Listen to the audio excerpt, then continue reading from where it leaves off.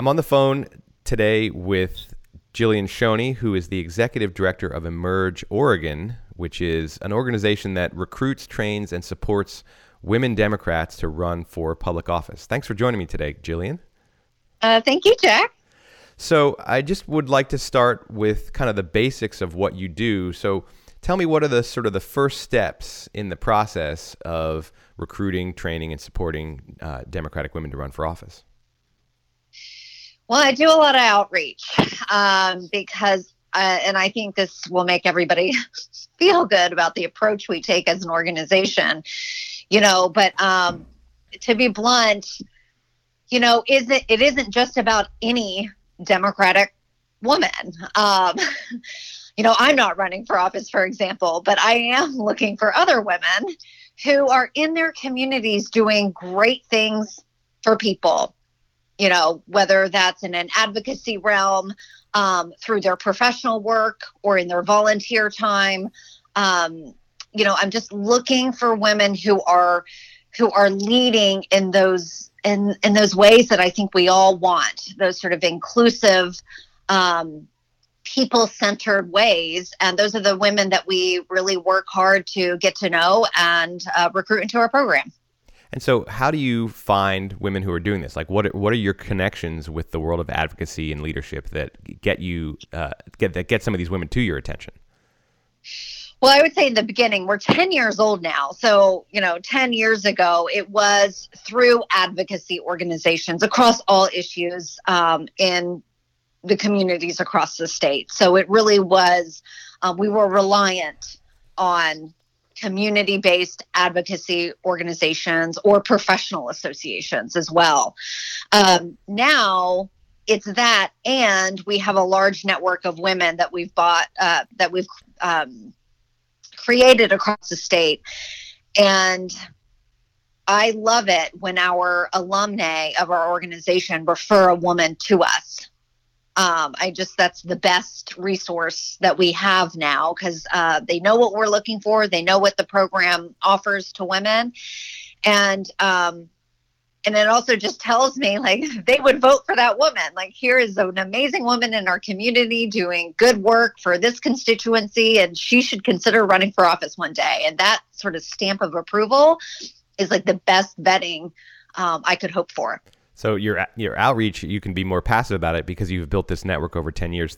Women come to you more or referred to you more than in the past. Well, that's fantastic. So what are some of the specific traits that you look for when you're eyeballing a new recruit? Well, first, let me just speak to diversity. And I mean diversity in all ways. Certainly, we need more diverse leaders, racially speaking, but also age, professional background, personal lived experiences. I think we are trying to do a good job of having that breadth of lived experience from a variety of lenses, so that as our elected leaders consider public policy and develop public policy, there's just a variety of perspectives on the table for discussion and for consideration. And that's really what we're looking for, because at the end of the day, while it is my job to get more Democratic women elected, I care about the outcomes on the back end, which is the public policy that affects all of us. So you're not just thinking about the campaign and who can I get that's going to win these seats for Dems, but how can I recruit women who, when they win, are going to contribute to a healthier system of governance? Is that fair to say? Yes. Well, yes, absolutely. And so do you think this is a pretty common perspective for organizations that help people get elected in general, or is this a little more unique to your organization?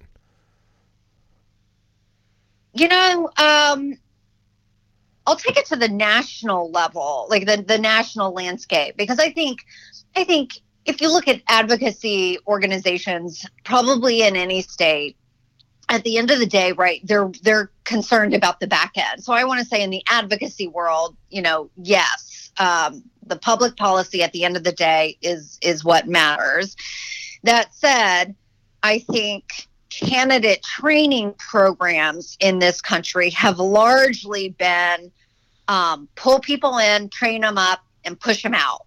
There hasn't been a values-based candidate training program that is really looking to cultivate future leaders. And I think that's what's different about the Emerge model. We do screen.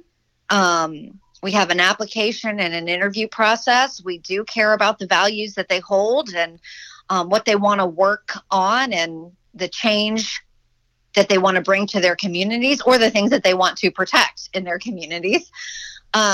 We ask those questions and we limit the number of women in our program. We are a cohort-based model. It's between 25 and 40 in a class, and that is by design. So you guys are looking beyond Election Day, but what it sounds like you're saying is that in general, the campaign training field is more about getting across the finish line, and whatever happens after Election Day is kind of beyond their purview or their concern. Yes. Okay, so yes. What are once you've done this outreach and you've got people, what are the next steps in the process of getting these women trained and elected and supported?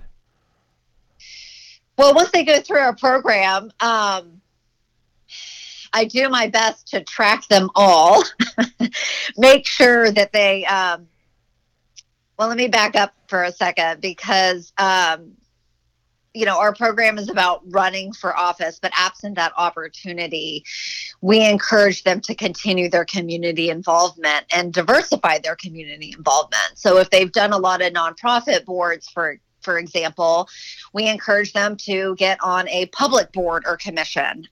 Every elected body in the state, whether it's a school board, a city council, or county commission, or our state government, there are hundreds of boards and commissions that are looking for residents to step up and serve and help shape public policy well before it gets to a vote. And so we encourage that. So after they leave our program, we track them and touch base with them and make sure that they are contributing back to their communities. And that's whether they win or lose the office they're initially running for. Yep. And yes, and so like in our view, even a loss, if you run for office and lose, and a lot of people lose right out of the gate, that is very normal. Then we help them, get back up and tackle the next thing. And is that a challenge? Is it a challenge to get somebody who has lost their first campaign to kind of not be dispirited by that loss? Or do you find that that is hard? So how do you do it? Yeah. So losing really is as hard as it seems. Yeah, I mean, you just work so hard. I mean, for anyone who runs for office, and of course it's harder for people who might have more than one job or who have children or who have a job without flexibility. That makes it even harder. But I think, you take on this campaign, most candidates, the further they go along in their campaign, the harder they're working, the more time and energy they're putting into it. And you want to win. And that desire to win and do the good things you want to do only grows. So when those election results come in, and if they are not in your favor, it's crushing. And I think everybody kind of handles defeat a little bit differently, but certainly for our women, I have an initial conversation with them and we talk about, what they need to do over the next 24, 48 hours, whether it's a ton of sleep or, a drink of their choice with their closest friends. But also, in addition to that sort of maybe bit of therapy, sort of the time out that they need to take, most of our women experience something amazing, and that is that doors open regardless, win or lose. That most of our women who go out there, they are building connections with people they've never met. And they have invitations to join nonprofit boards or government boards or commissions, or they go on to mentor another woman who wants to run for office, because there's no better training than actually running for office. They have a lot to give after that experience, and helping them figure out what that is part of what we do as well. Well, that's great. So this is a class about winning campaigns. So I want to move back onto that track. And could you tell me, you talked about what happens after the training. Can you just take me through what the basics of the training are? Like what are the things that you train women to do, and how do you go about inculcating the skills and attitudes that are required to win or lose, to just run for any elected office? Yes, we certainly cover, the nuts and bolts, how to fundraise, how to do voter contact, what people call your field plan, whether that's doors, phones, digital, social media. We cover all that, but I think what's unique about our program is our first day and how we start. And that entire day isn't traditional public speaking. It really is about human to human communication, and how do humans communicate? How to increase the likelihood that you are making a connection with another human. And part of that reflection on the first day is what triggers you when you get up behind a podium or someone sticks a microphone in your face. How does your body physically react? Whether you get splotchy or your hands start to sweat, and sort of having that self-reflection of how do I react in those high pressure environments, and what are the tools I need to stay cool, calm, and collected, so that I can stay focused on what I'm saying and nothing else, and building those those connections, whether I'm on the door or standing behind the podium. That's sort of our day one, is a deeper self-reflection in the human communication, human connection realm. And I think that's what makes us unique. And our women love that, because you're first addressing sort of upfront the triggers when it comes to public speaking, and before we even talk about what comes out of their mouth.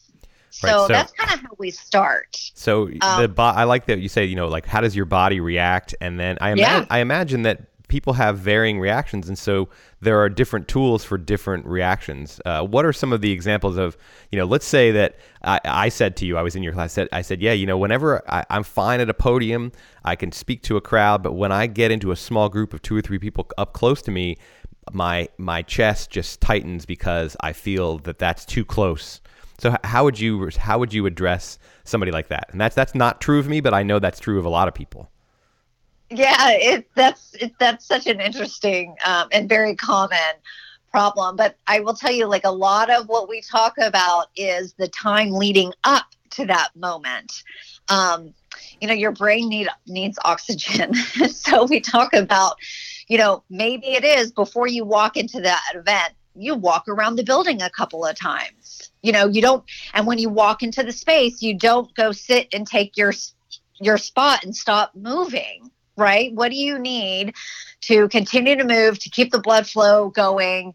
And then also setting yourself up for success, making sure that you have a sort of set connection before you walk into that space. Either somebody to go with you or somebody to greet you and introduce you around the room. So these people in that small circle aren't complete strangers before you sit down and jump into a conversation, that a little bit about them. So can you create that time in that space beforehand to meet these people? And then you do a better job of meeting them where they're at. And we talk about that on day one as well, is the art of I shouldn't say the art, but just the basic practice of active listening, so that your audience. And you're not there to talk at them. You're there to talk with them, largely in that small group context. And so what does it take for you to get to know them before you launch into whatever it is you want to tell them about your candidacy. So before you even have something to say, or before you even work with your recruits on what they're going to say, you work with them on how to make human connections and how to cultivate the skills and kind of personal practices that are necessary to do that. That seems like a really good first step.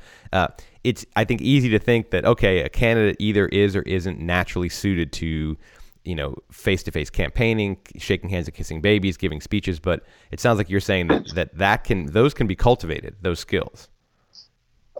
I really do think they can. And I think it is as simple as this sounds. Grounding people in sort of what life is like for most people, and just sort of recognizing first what we have in common, right? I think that's just incredibly important, that there is, I think a lot of people assume there's going to be conflict or disagreement going into conversations. But if you can start it out on whether it is that storytelling to build that connection, something around a common experience many people have, and sort of connecting on that very human level first, before you start getting into the details of any given public policy or whatever it may be. But I think how you start those conversations, and storytelling is a good way to do it, is incredibly important. Right. Now, you mentioned active listening earlier, and I know that, you know, if somebody's listening to me and nodding, and I can tell they're just waiting for their turn to talk, I don't feel heard. But if I can tell someone's actually listening to me, even if they open their mouth later to say something that I totally disagree with, I feel way more connected to them, because I knew that they actually weren't just waiting for their turn to provide their counter argument to whatever I was saying, but that they were really, really making that connection. And that kind of basic face-to-face psychology is really important.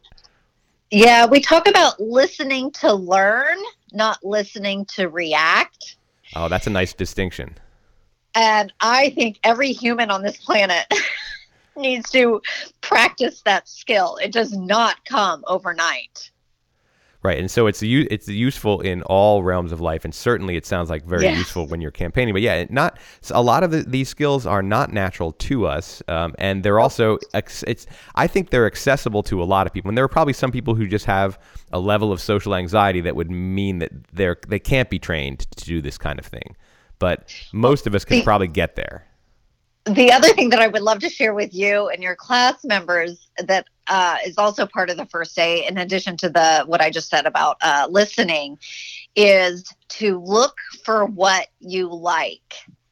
And that concept has been life-changing, because whether you're talking your relationship, your marriage, your work colleagues, before you even get to running for office, if you move throughout this world, and yes, there are a lot of problems. We know there are challenges.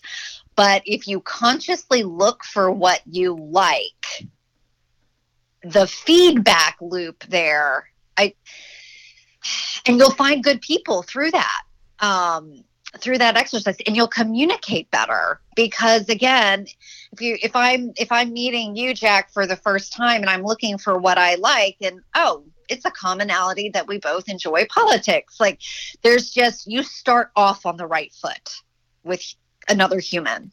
Yeah, and that's great. You know, I interviewed for my podcast. I interviewed a Republican strategist, and I don't roll with a lot of Republicans, not because I don't like them, because they're actually hard to find around Portland. Yeah. And but there was also a little bit of awareness. I was like, okay, I don't talk to a lot of Republicans, so what's it gonna be like? The first thing we discovered was that we both were crazy in love with football, NFL football. Yeah. And even though we actually root for totally different teams, that connection. And I like that. I was like, oh, good. And now I can use football metaphors when I talk to you. And we both know what it feels like to have Sunday where you're in front of the football game. So that was really powerful. And it was kind of accidental on my part, but it turned out later as I got to know her better that it was an intentional technique on her part to look for ways in which people had commonalities before getting into the ways in which you have differences. Because we're definitely always going to, even if it wasn't a Republican and Democrat talking, you're going to have differences.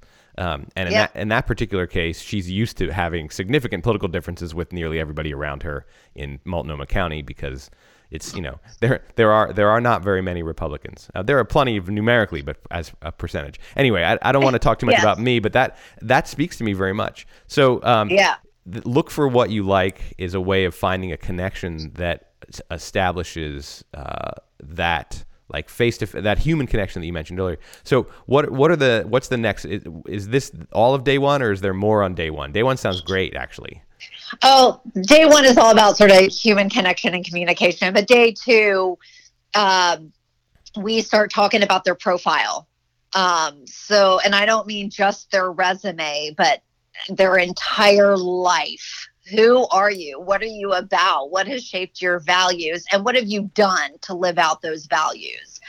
And looking at all of that, what is we call it your profile in politics. And so what are the things you are going to highlight about yourself that build connections with other humans, in this context, voters, that will get them to vote for you?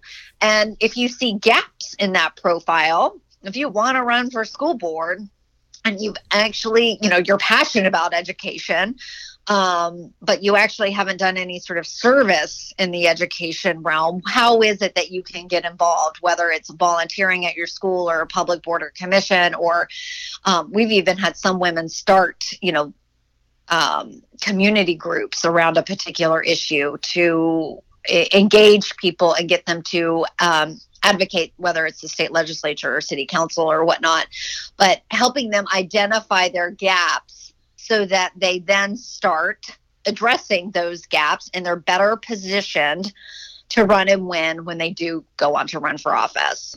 So this isn't just a matter of finding gaps in your profile and then being able to smooth over them or emphasize other things. You're actually saying that if you're missing something that's important for running for this particular office, you need to go out and fill that gap, not spin how you could fill that gap. Exactly.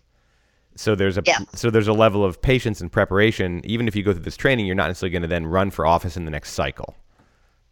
Right. And in fact, I preach the right race at the right time for all the right reasons. And for some women, that's in the next cycle, a year or two later, depending on what they're aiming for. And for other women, it's, 8 years down the road. Now, the women who wait that long to run, it's usually because there's an incumbent that they really like, and they're not necessarily going to run against them. And do most of your recruits have their eye on a specific office, or do they kind of say, well, I want to be in public service and I'm going to look around for what would be right for me? Because if you're talking about waiting for an incumbent, you have your eye on a specific office. Is that common, or is that just one of the many things that happens? No, I would say about a third of our women have a very specific office that they want to run for one day when the time is right. Another third kind of have a general idea, but we have a lot of women who change their mind and switch at the end of our program after they hear from other women and learn about other positions. And understand more clearly the jurisdiction of any given office and what it takes to run and win in that spot. And then another third are those recruits where we are like, you are amazing. We want you to run for office one day. Use our program to try it on for size. So we sort of capture them. Right. And then figure out later what you want to run for. How you could best, where the gaps are that you could best serve the community. So the profile, and what are the questions that you ask on day two to get your recruits to begin building this profile? Well, I'll tell you, this is what I do. That voter pamphlet statement that you're about to get in the mail? Yes. I have them look at voter pamphlet statements, and I ask them, that's your advertisement for your candidacy.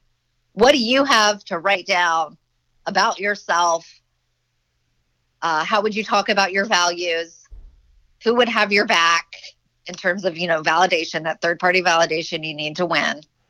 I use that as the opening tool to then have them evaluate or identify their gaps.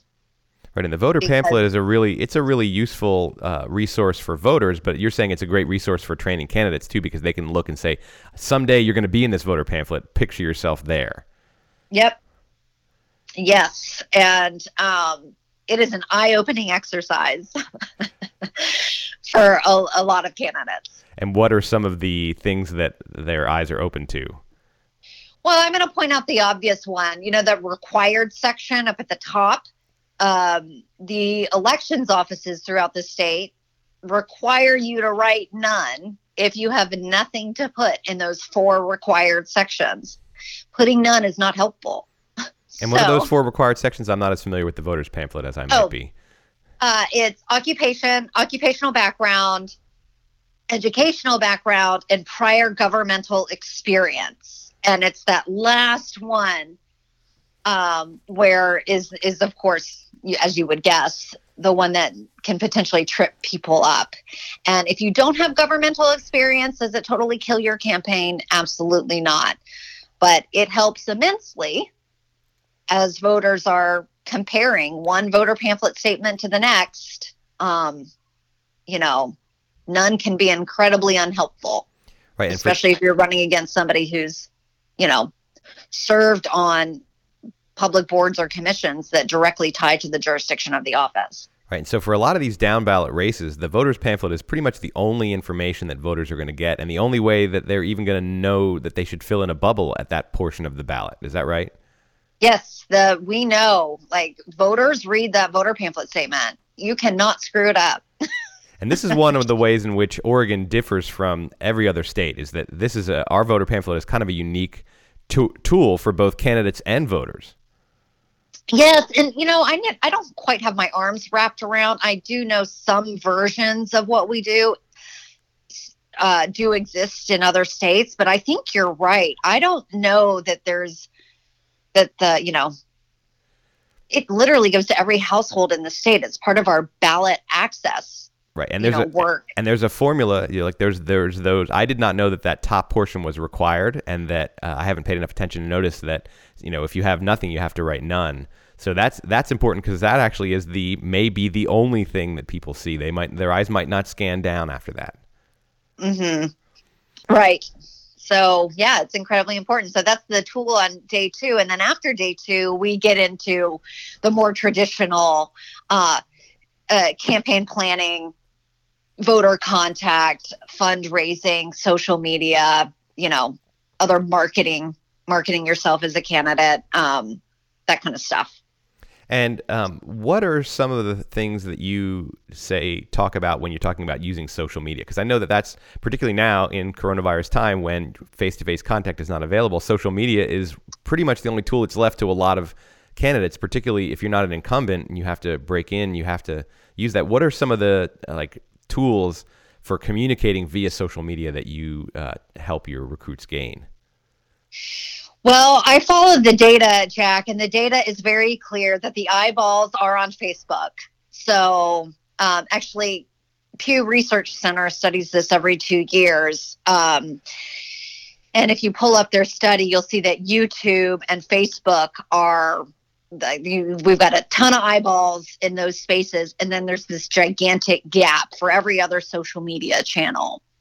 And they have different audiences too, the other social media channels. So as of right now, I tell my candidates, you only need to be on Facebook. And, you can create your YouTube channel and house all your videos there.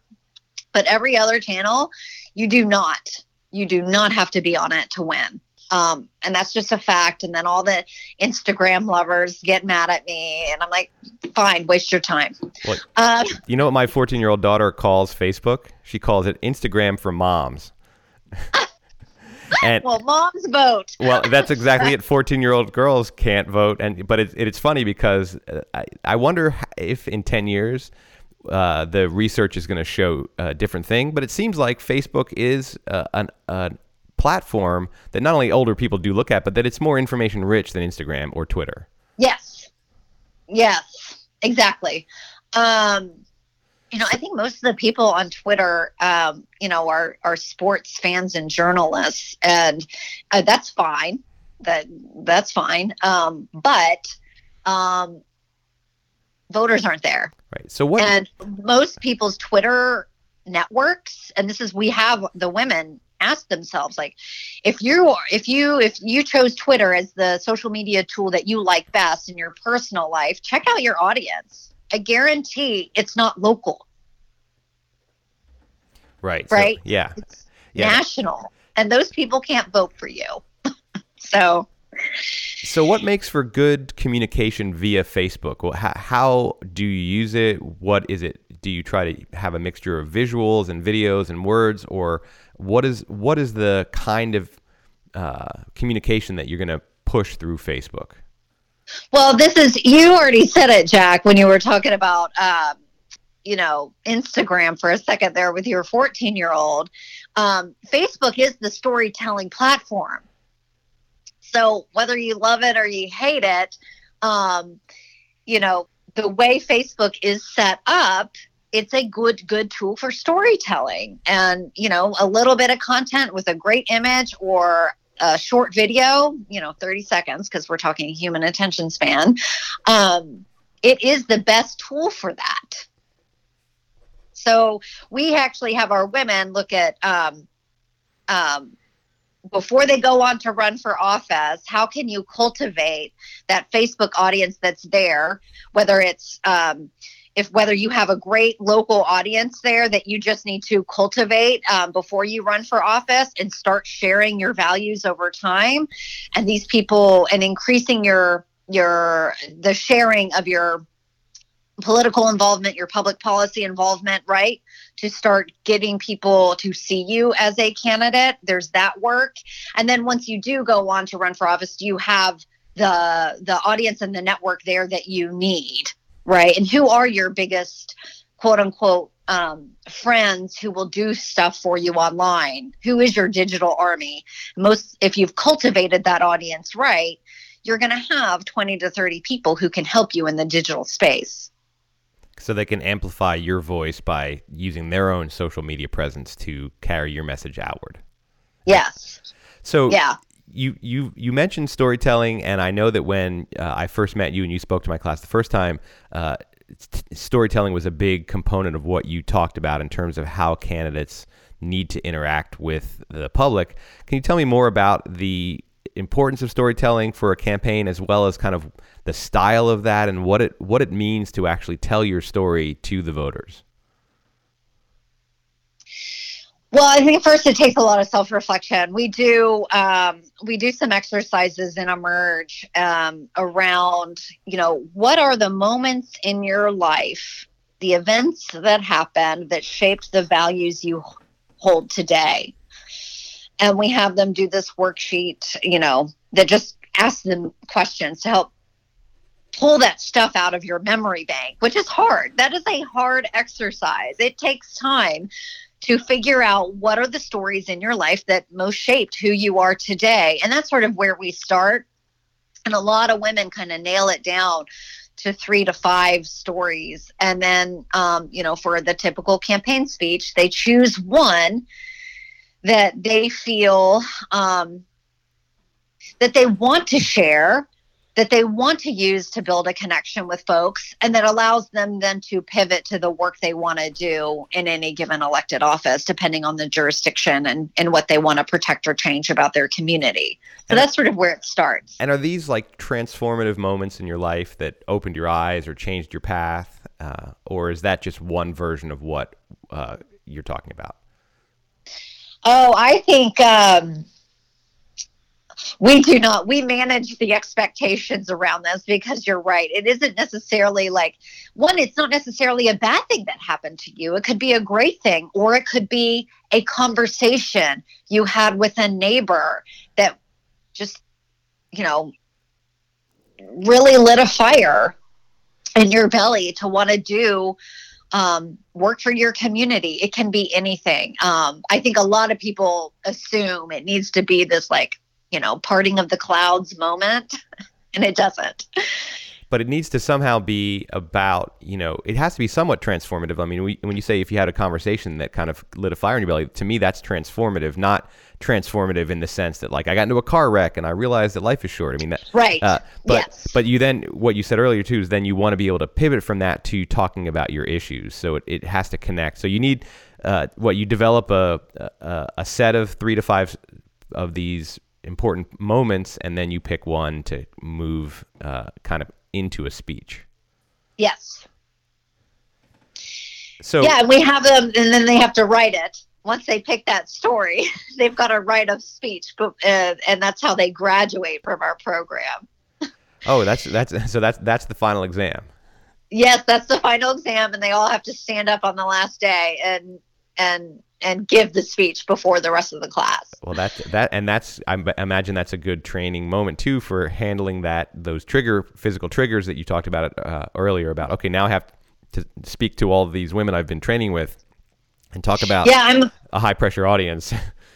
Yes, I'm a firm believer that you don't go on to run for office without having actually written and delivered a speech, right? I mean, it's just a minimum bar. It sounds basic, but also it's like it's not necessarily the kind of thing anybody would think about or everybody would think about. Right. Do you have more to say about storytelling before I move on to a different question?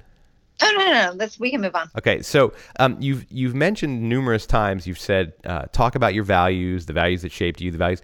Can you speak to the topic of values versus issues, do candidates do well speaking mostly about their values and how they're committed to them and what they've done, or do you need to connect your values to issues, or what?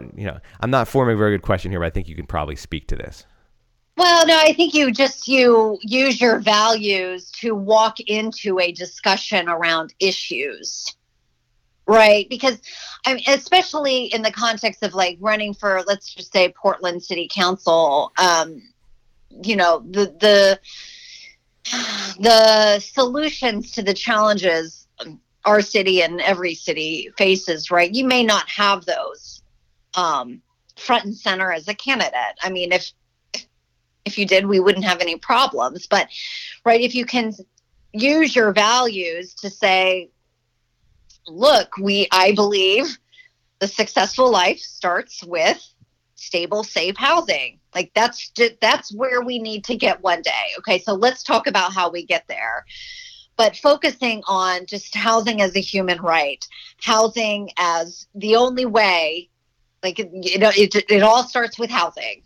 If you're trying to deal with a drug addiction or mental health issues or whatnot, if that person doesn't have a place to live, how are you going to tackle then those harder issues? It all starts with housing. And I just think that is what you believe, what you want for the world is where you start before you dive down the rabbit hole of the solution that you want to pursue. Right, because it's probably way easier to talk to voters about values and what they care about than about policy and policy solutions, because that gets a little wonky.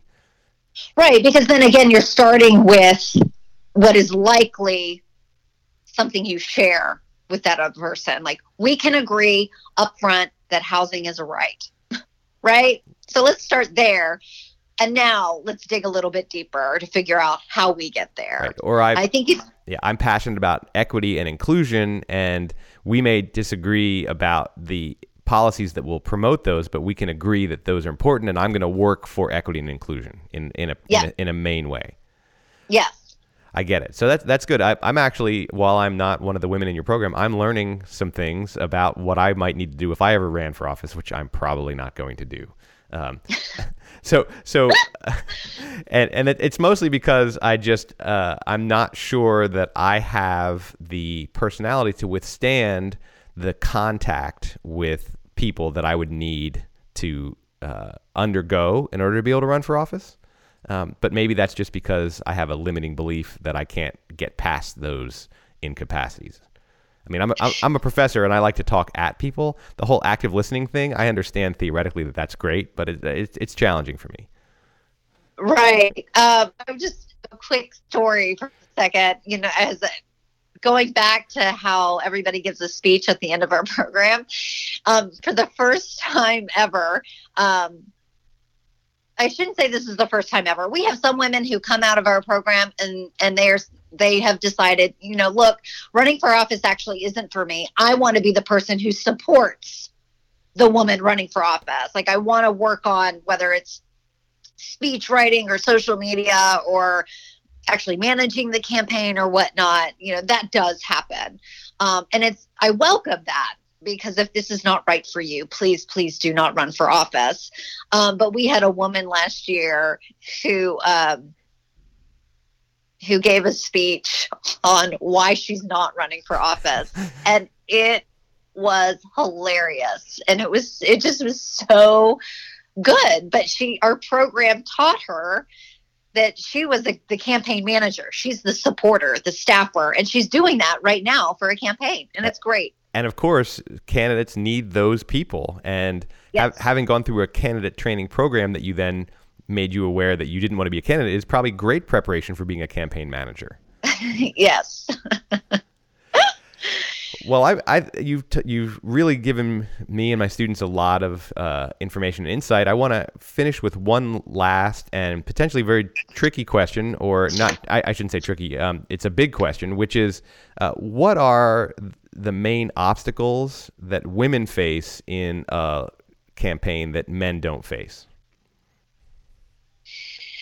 So a lot of it is still, we just haven't quite gotten to the place yet, Jack, where women quite have the flexibility in their lives that men have traditionally have. Now, I do see that changing.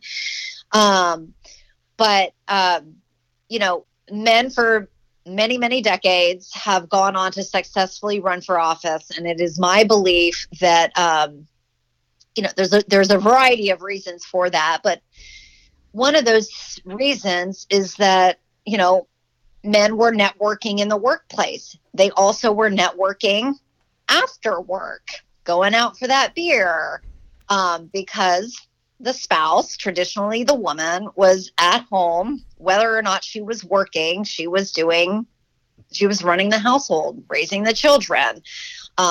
She wasn't out there networking and building that network of people you need to run and win a campaign. Because candidates can't run and win alone, right? They have to have people supporting them. And that sort of structural fact of life just hasn't put women in the same position as men. And I do think it's changing. That said, it's probably not changing fast enough for some of us, because as women have entered the workplace, they still are largely in charge of the home front and the child rearing. And so they just, time Right. is the most precious resource. For many things, but certainly preparing to run and building the network to run, and then having that flexibility on the campaign trail, that time on the campaign trail. And women just don't have access to that time and flexibility in their lives like men traditionally have. Right. And you mentioned earlier, making sure that you're doing community service and possibly, serving on nonprofit boards and public boards. In addition to going out and having the beers and doing that kind of networking, that's a lot of evenings and weekends. And if you are the primary caregiver at home, you have fewer opportunities to cultivate those kinds of pieces of experience that are going to go on your voter pamphlet profile. Yep, exactly. So until you can create, we talk about conversations with partners in our training. Your partner has to be on board. And part of that starts now with giving them the opportunity to go out and build those networks. And it means that they're not always the ones making dinner and putting the kids to bed or cleaning the house and doing the laundry. So, yeah. So I can see for sure where like that, just less time available because women still do the bulk of the domestic caregiving. What are some of the other obstacles that women face when actually as a candidate out there, let's say there's a woman running against a man, what are some of the difficulties that woman is going to face? Well, particularly in the context of school board races, women are always asked if they have children. Men just are not asked that question. And if they do have children, it cuts both ways. If they don't have children, it's like, why? Which can be a horribly offensive question or sensitive question, depending on what the real answer is. Because so many women, like the idea that women, if you don't have children, you have to answer that why. Whereas if a man doesn't have children, he never gets the follow-up question of, well, why don't you have children? Yeah, I mean, in fact, I don't even know that they get the question at all. I've never seen a man get asked that question. And then if they do have children, the follow-up, well, who's going to take care of the children? Even the married women, right? Or in committed relationships, Right, because clearly your husband's not going to take care of them. I mean, that's right. not clearly, but that's the cultural norm, is that the woman is going to take care of them. So if she's running for office, the children are essentially, it's Lord of the Flies for them. Right. And women ask the question too. It's not like it's only men asking women this question. It's also women asking women this question. So we all have to just stop asking that question and trusting any working parent that they've got their shit handled. Right. Well, it's a cultural expectation of both men and women that the women are the primary caregivers, and there's still this underlying sense that women are better at that anyway.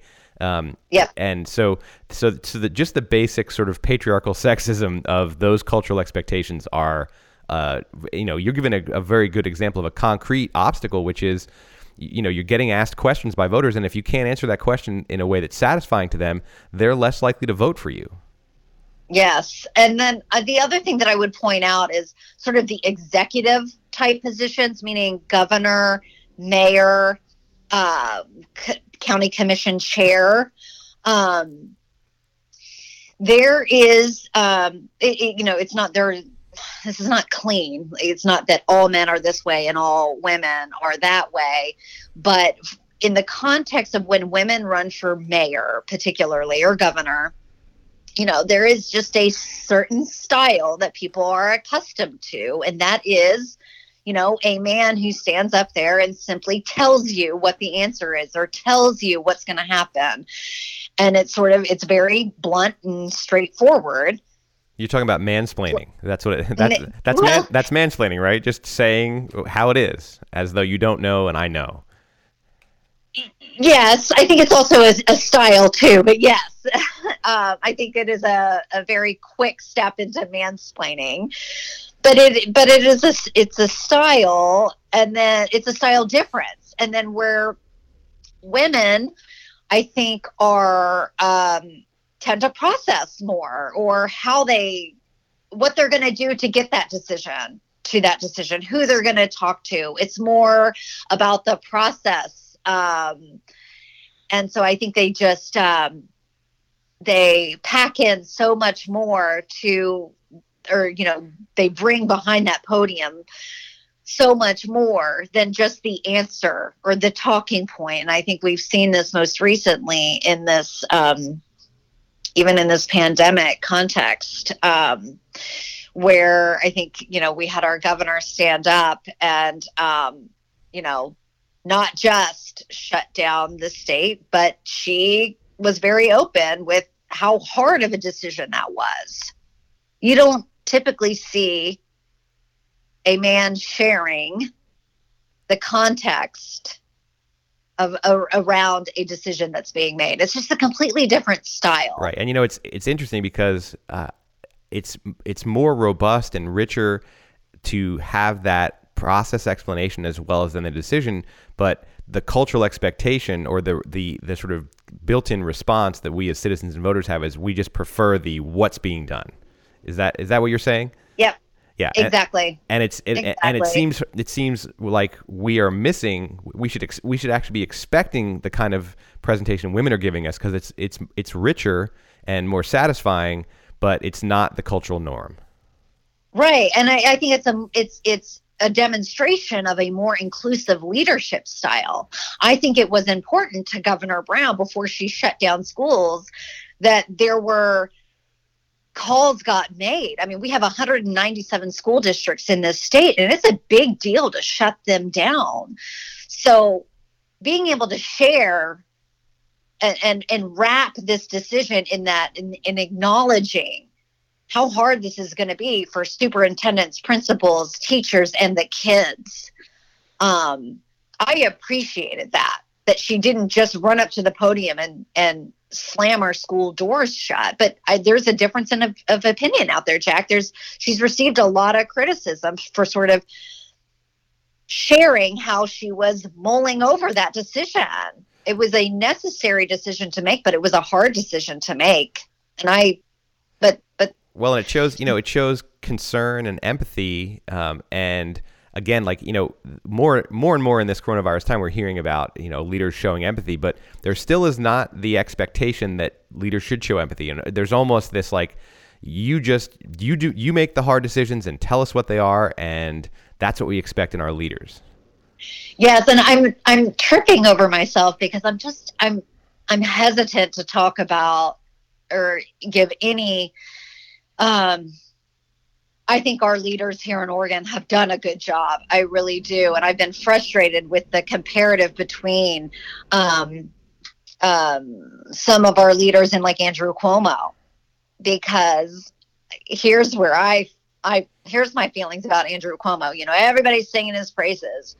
Well, as somebody who used to be a communication staffer for a governor, when I see Andrew Cuomo, what I see is the fact that when this hit, he was like, get me an armory, set me up a gigantic wall of empty PPE boxes. And if you've seen that wall, when the cameras pan back, it's like 100 feet long and 20 feet high.